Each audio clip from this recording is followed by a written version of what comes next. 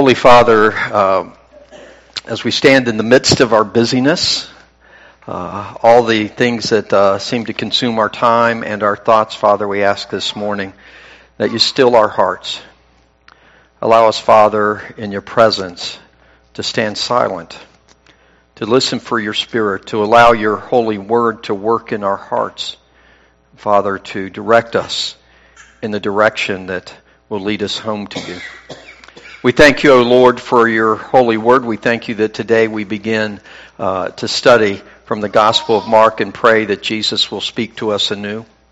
Father, we thank you that we come to share the feast of sinners, the feast that Jesus Christ invites us to, not on the basis of our righteousness, our good works, but on the basis, Father, of your great and overwhelming love and grace. Because he went to that cross, Father, we know that our sins are forgiven and our home is with you. This we pray in the name of Jesus Christ. And amen.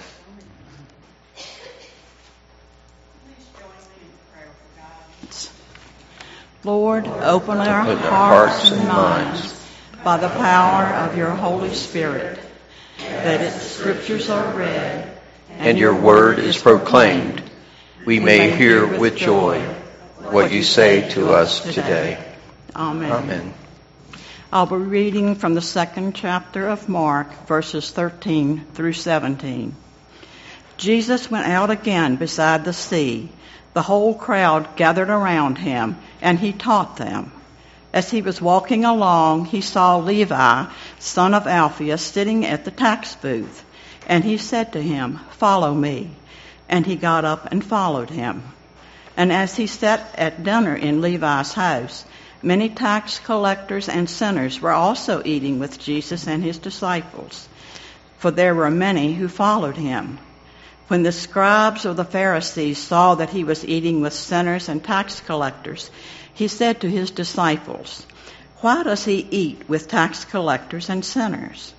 When Jesus heard this, he said to them, "Those who are well have no need of a physician, but those who are sick.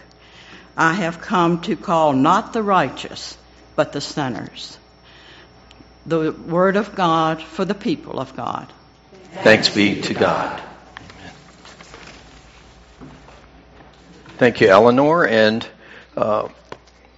as we get into Mark, I'm just going to say a little bit about the gospel. This is a communion Sunday, so the message is a bit shorter than on other Sundays. But I did want us to be familiar with this gospel. While it is the second gospel in order in the Scriptures, Matthew, Mark, Luke, and John, it is considered to be the earliest of the Gospels and really the one that was essentially written by someone who did not personally witness Jesus, but who knew very closely Peter, who obviously is a first-hand great source for the Gospel. And Mark was an assistant of Peter and also, of course, went on some of Paul's missionary journeys. And so this gospel really gives us the first introduction to Jesus, and 90% of the Gospel of Mark, you will also read the same occurrences of what he's talking about in the Gospel of Matthew. And in Luke's Gospel, about 50% of what Mark talks about is included in there also, in addition to additional information about Jesus and his ministry. So this was written just before, this account was written just before the destruction of Jerusalem, which was about 70 AD, or about 4 decades after the death of Jesus Christ.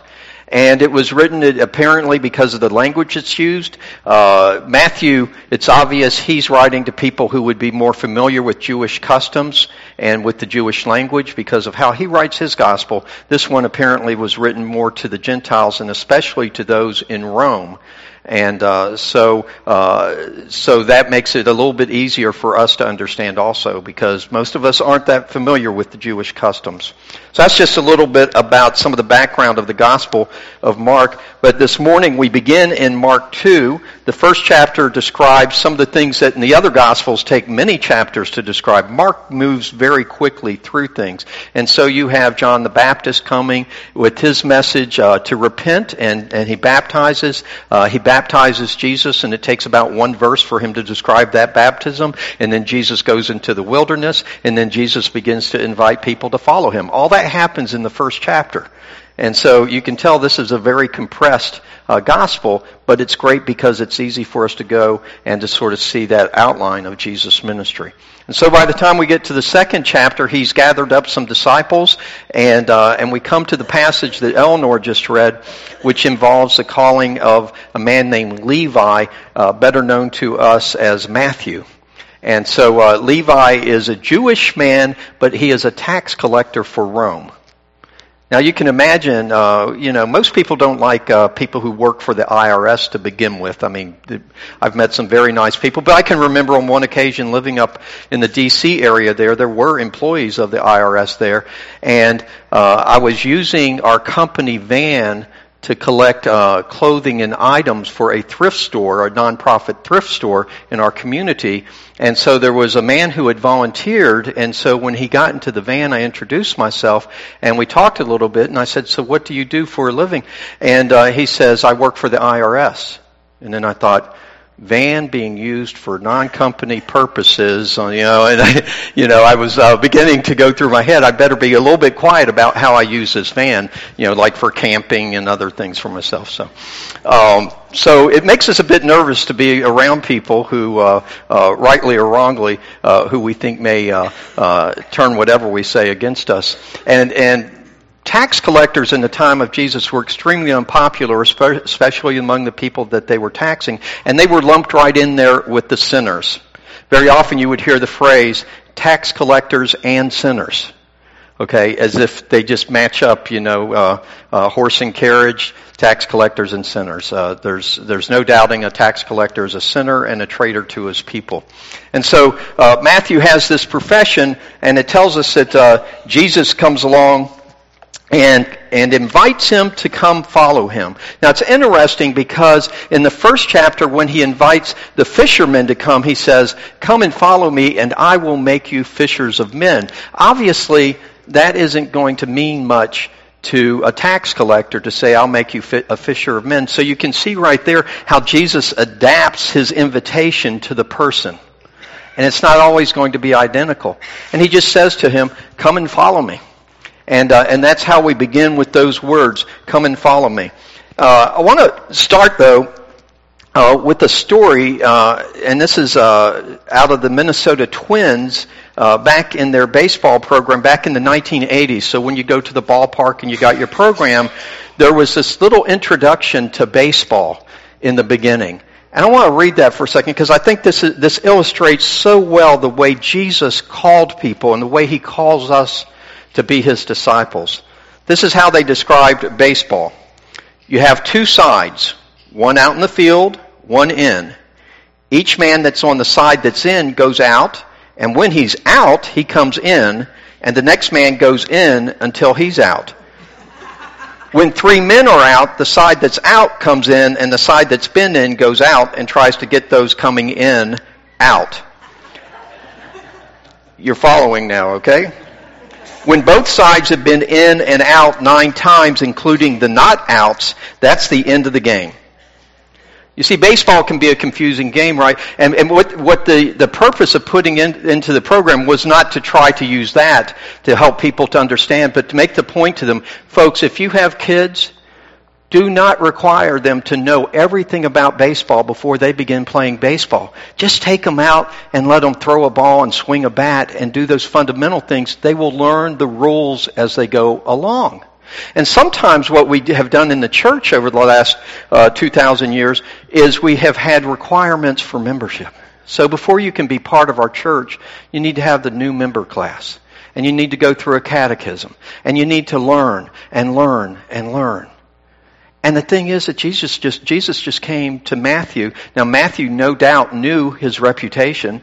Matthew probably was shocked in some way that a rabbi, and Jesus was considered a teacher, a rabbi, and they would gather up followers, and usually they're looking for the most righteous and best people they can find, and Jesus is going out and getting fishermen, in this case, a tax collector, a sinner, inviting him to come. Matthew had to be a little bit shocked.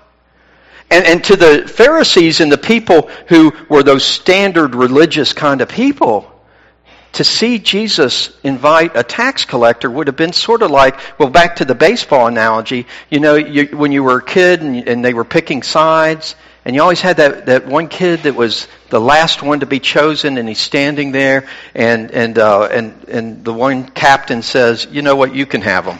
We don't want him. Well, that's kind of like, choosing Matthew, the tax collector, to be one of your disciples. Why in the world would you choose the guy who nobody wants? And so Matthew's response to Jesus seems very enthusiastic. I mean, right away he's going to throw a dinner party in honor of Jesus and invite his friends. His friends who are people who nobody wants to associate with either. We know that Matthew, any friends that he would have, could not have been people who were considered righteous like the Pharisees, because they wouldn't have been associating with Matthew to begin with. And so we have this dinner. The other evening, I was at dinner with a couple in this church, and despite the fact that they were sinners, I went to the dinner and enjoyed it with them. But part of being a Christian is that fellowship. I love the fact that the first thing Matthew does when Jesus says, "Come and follow me," is he invites Jesus to meet his friends. Isn't that great? Shouldn't that be a model for everybody? That when you come to know Jesus and become a follower of Jesus, that the first thing you do is you go and tell your friends, "I'd like for you to meet my new friend Jesus." And so that wonderful example to us of Matthew, someone who had so much in the eyes of everybody else to be ashamed of and so much to be forgiven for, to those who have been forgiven much, there is a great deal of gratitude back. They make the best followers of Jesus Christ because they know they have been forgiven. And in fact, in the story here, Jesus is going to say to the Pharisees, because they literally say, he is hanging around scum. Now it says in your Bibles, tax collectors and sinners, but why is he hanging around that scum? And so Jesus says to him, you know what?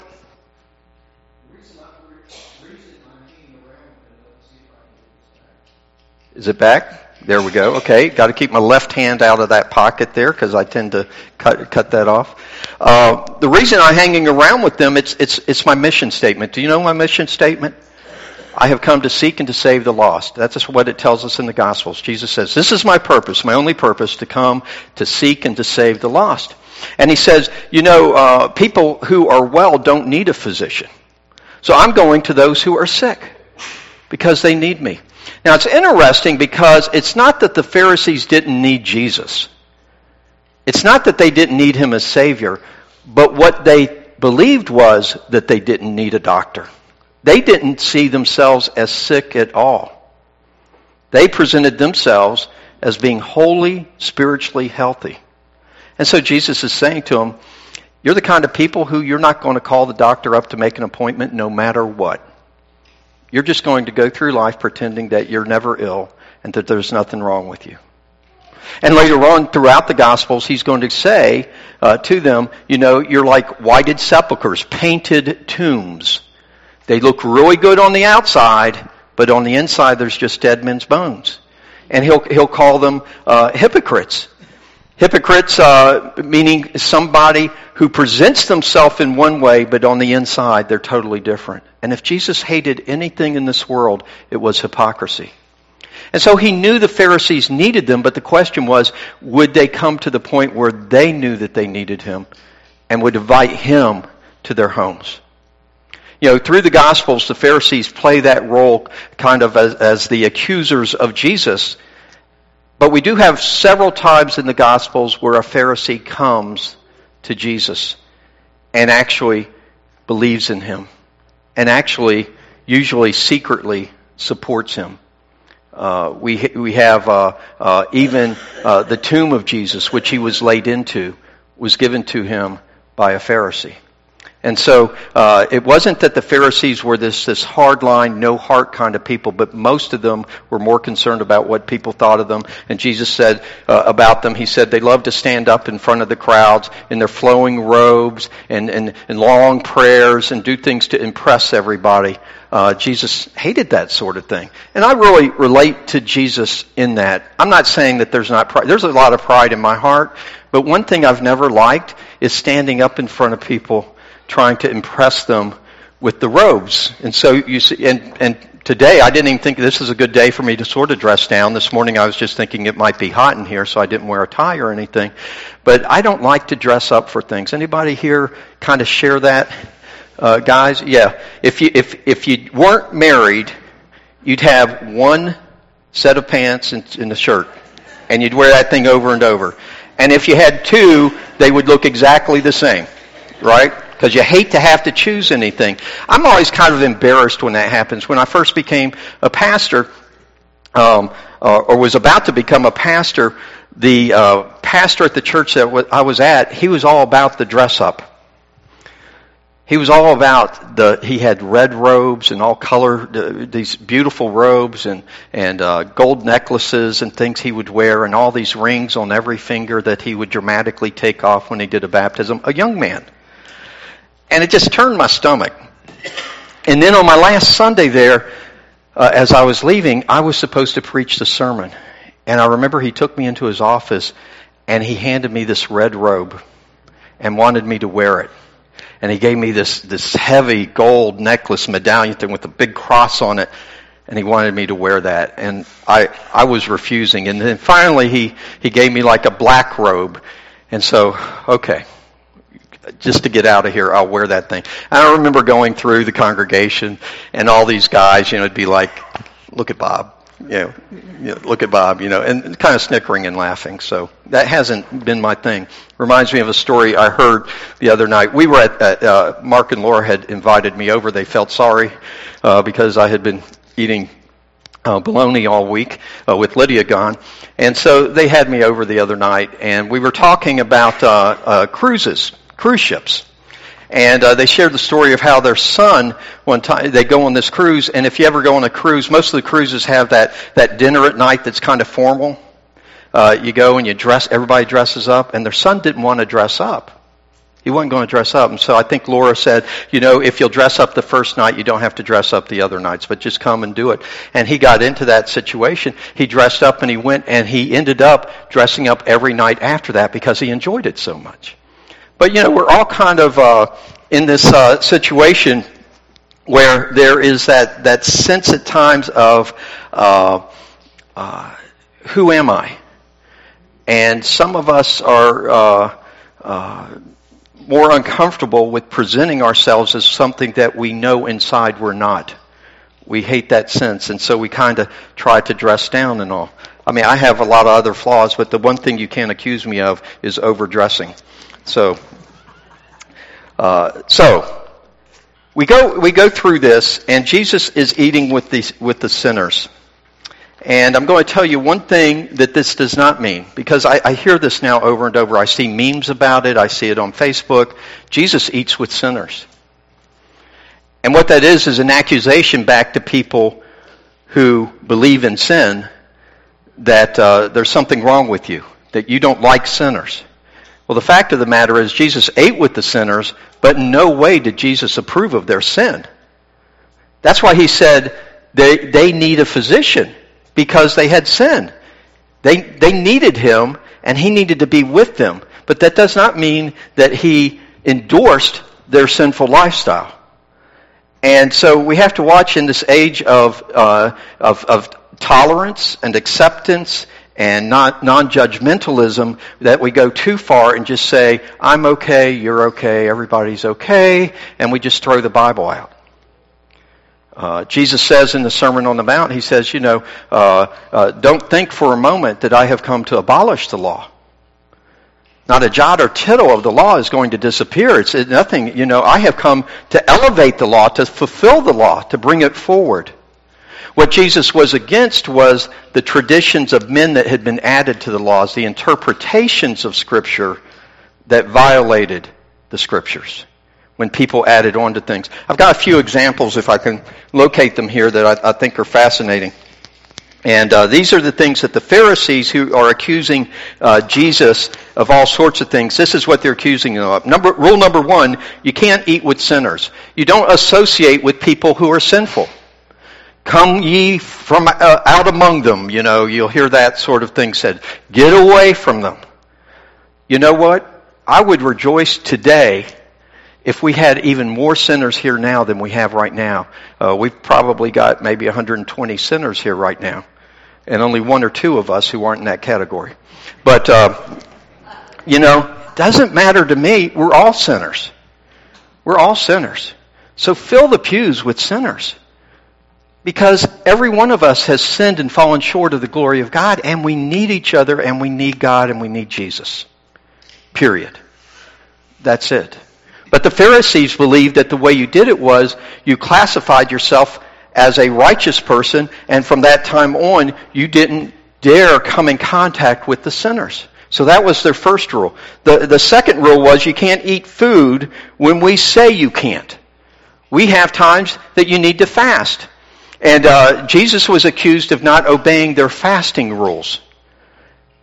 And Jesus' answer to them would be, I don't have to obey your rules. I'm here to obey God's rules. You made these things up. Because God calls us to fast, you decided we needed more details about it. So you said, we'll fast at this time, for this length of time. And then you began to talk about what we might be able to eat during a fast, and what would not be allowed during a fast. And so they began to create all kinds of rules about things. This is one of the things that's the criticism of the Book of Discipline of the United Methodist Church, which sometimes is a very complex book. And it gets us into all kinds of arguments. And we're there arguing the letter of the law in the Book of Discipline. What the Book of Discipline was intended to do was to clarify for us what the Scriptures are telling us to do. That was, you go back to the original Book of Disciplines, they're very small. But it's just in places where there were conflict. For instance, we'll bring this to the modern day. When we're commanded in the Scriptures to preach the Word, but should a woman be allowed to preach the Word? You see? And so people would argue, and what the Book of Discipline was a place where we said, this is where we as a body have come down to, and this is what we say about that. This is what we allow. But the deeper and longer you go into that, the book gets bigger and bigger and bigger and more complex, and then people forget the original Word of God because you've gotten so far away from it, and suddenly the Word of God is forgotten. And Jesus isn't in there. And that's what I see in a lot of our discussions and arguments, is that I can sit among a group of people and pastors, and we can talk for 3 hours and nobody mentions Jesus. We can have discussions about theology and nobody goes to the Bible, because we're more interested in our interpretations than we are in what the Bible says and what Jesus says. And so we need to be very careful about that. That's what happened with the Pharisees. They raised their opinions up to the point of being equal with Scripture.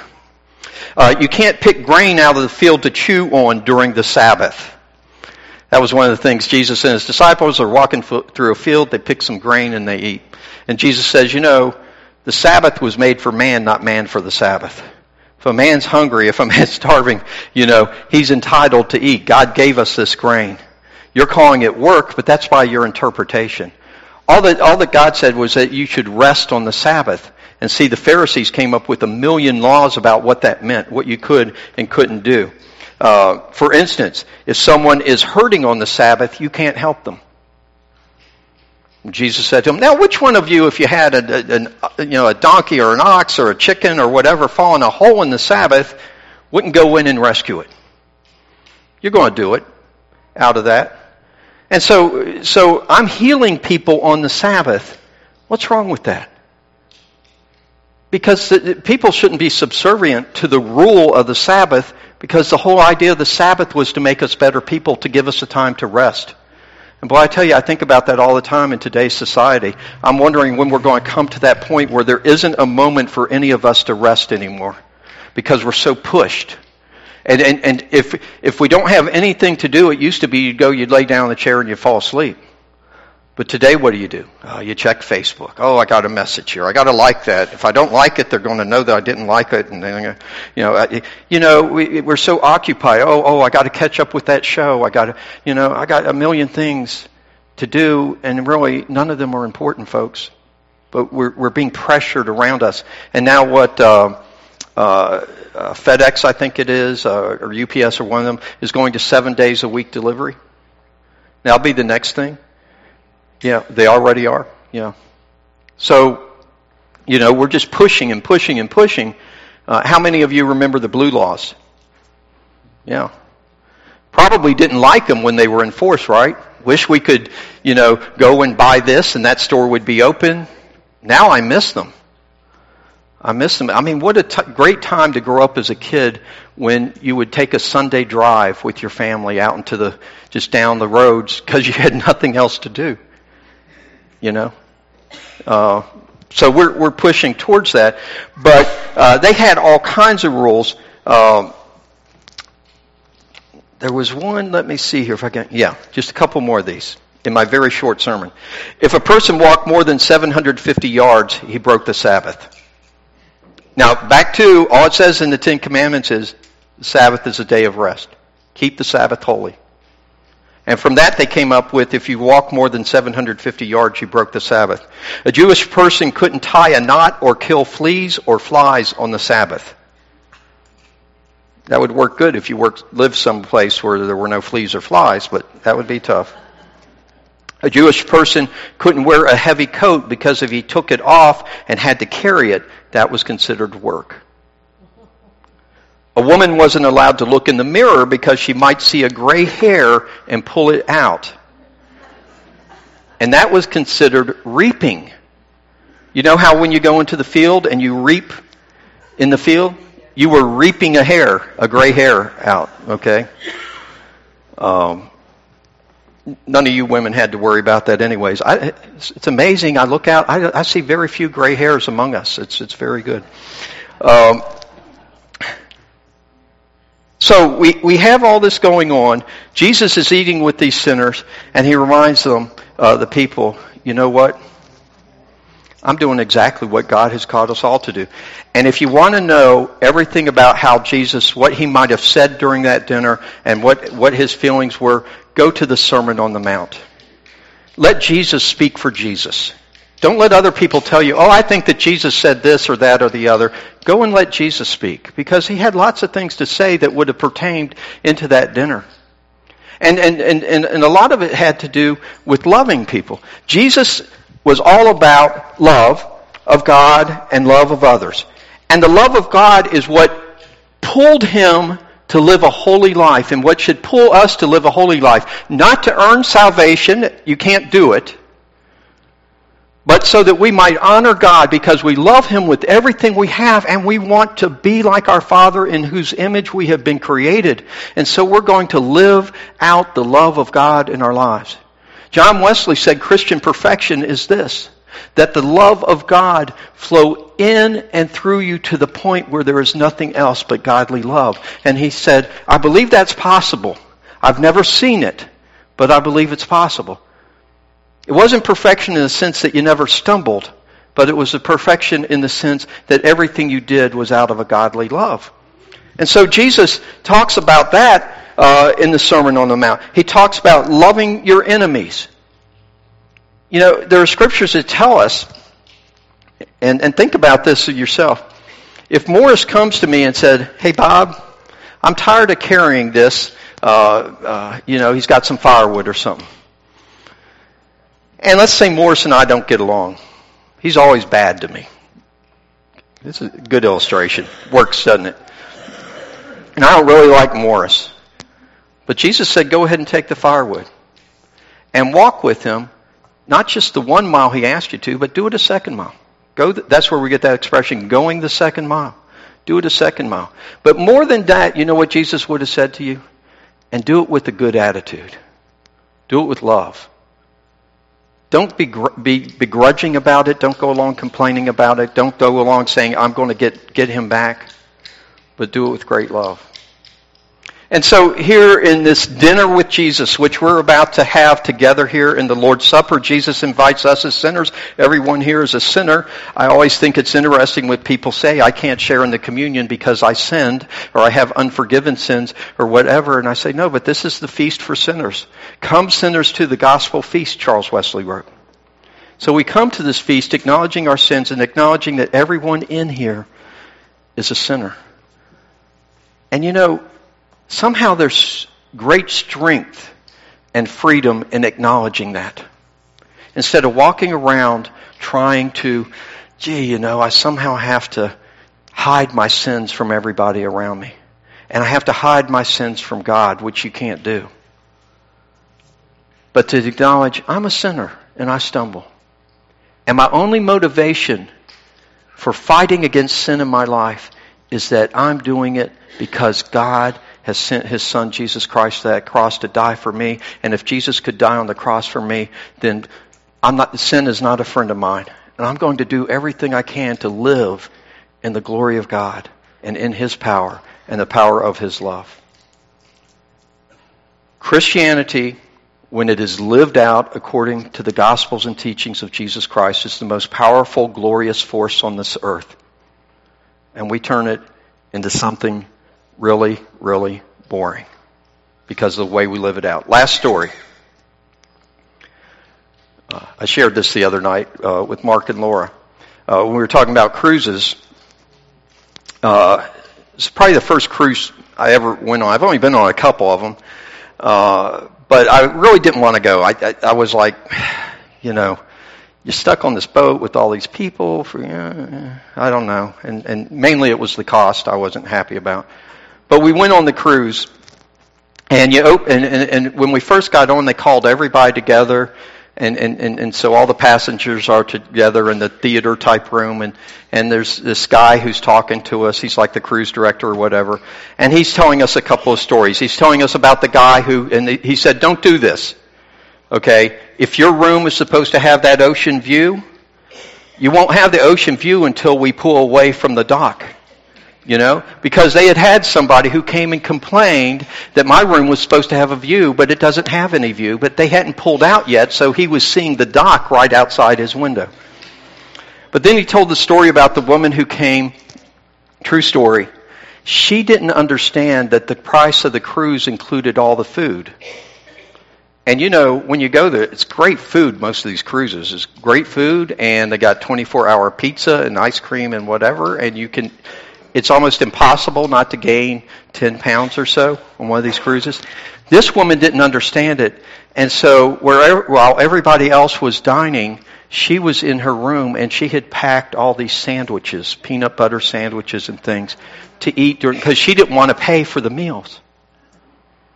A lot of us are living out our Christian lives in that way.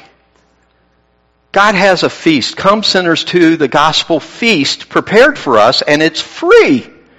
And somehow we're going about just eating the crumbs and not appreciating what God has opened up for us, maybe because we're suspicious that there is some sort of cost related to this, that somehow our life we're going to have to give up stuff for it. But the fact is, Jesus Christ gave His life up for us so that we might have life and have it more fully, He said.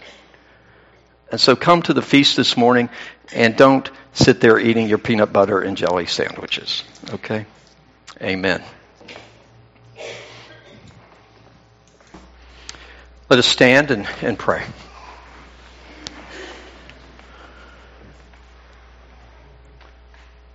Holy Father, as we leave this place, which we have dedicated to your worship, Father, we pray that we will continue to rejoice in our hearts that Jesus Christ has died for our sins.